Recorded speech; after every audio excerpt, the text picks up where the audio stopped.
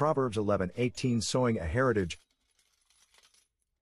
Proverbs 11:18 The wicked man does deceptive work, but he who sows righteousness will have a sure reward.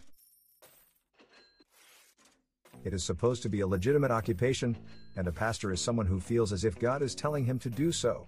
Throughout Scripture, a pastor has had many titles. The most famous is the title of priest, and many still use it. Pastors, like priests and preachers, are referred to as clergy. Catholics use the word father, and the Pope is the Church's supreme father. Jews like to refer to themselves as rabbis, which means teachers, but the Bible's favorite word is the shepherd.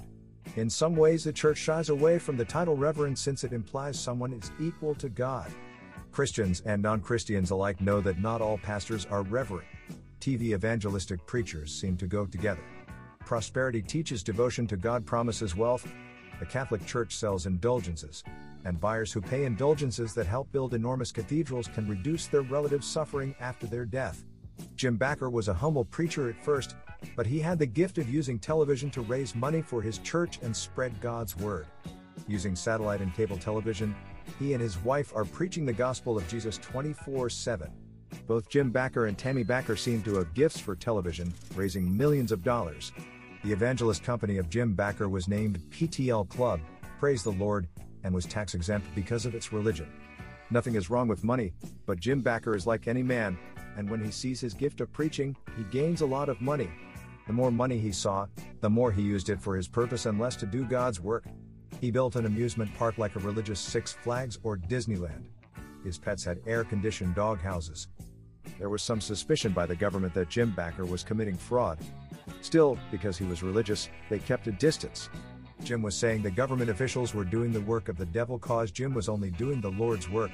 But Jim Bakker slipped in one detail many Christian and non-Christian are a big no-no. First, sexual misconduct happens with his secretary, which is adultery, according to God's word. More evidence was found, his misuse of ministry money for his own purpose. The FCC had been investigating Jim Bakker for a long time, and it took them years to gather evidence. Since the evidence was found, Bakker used ministry money for his own purpose.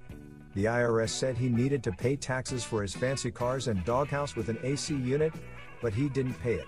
When Jessica Hahn, his secretary, reported that sexual misconduct had happened, the FCC and IRS went after him with full force cause Bakker no longer looked so reverent. He had to resign his position at the PTL Club, and he was arrested.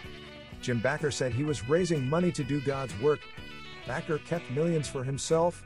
In 1988, Jim Bakker was found guilty of many accounts of the fraud. He was sentenced to 45 years in prison. In 1994, Bakker was released early but still owed $6 million to the IRS.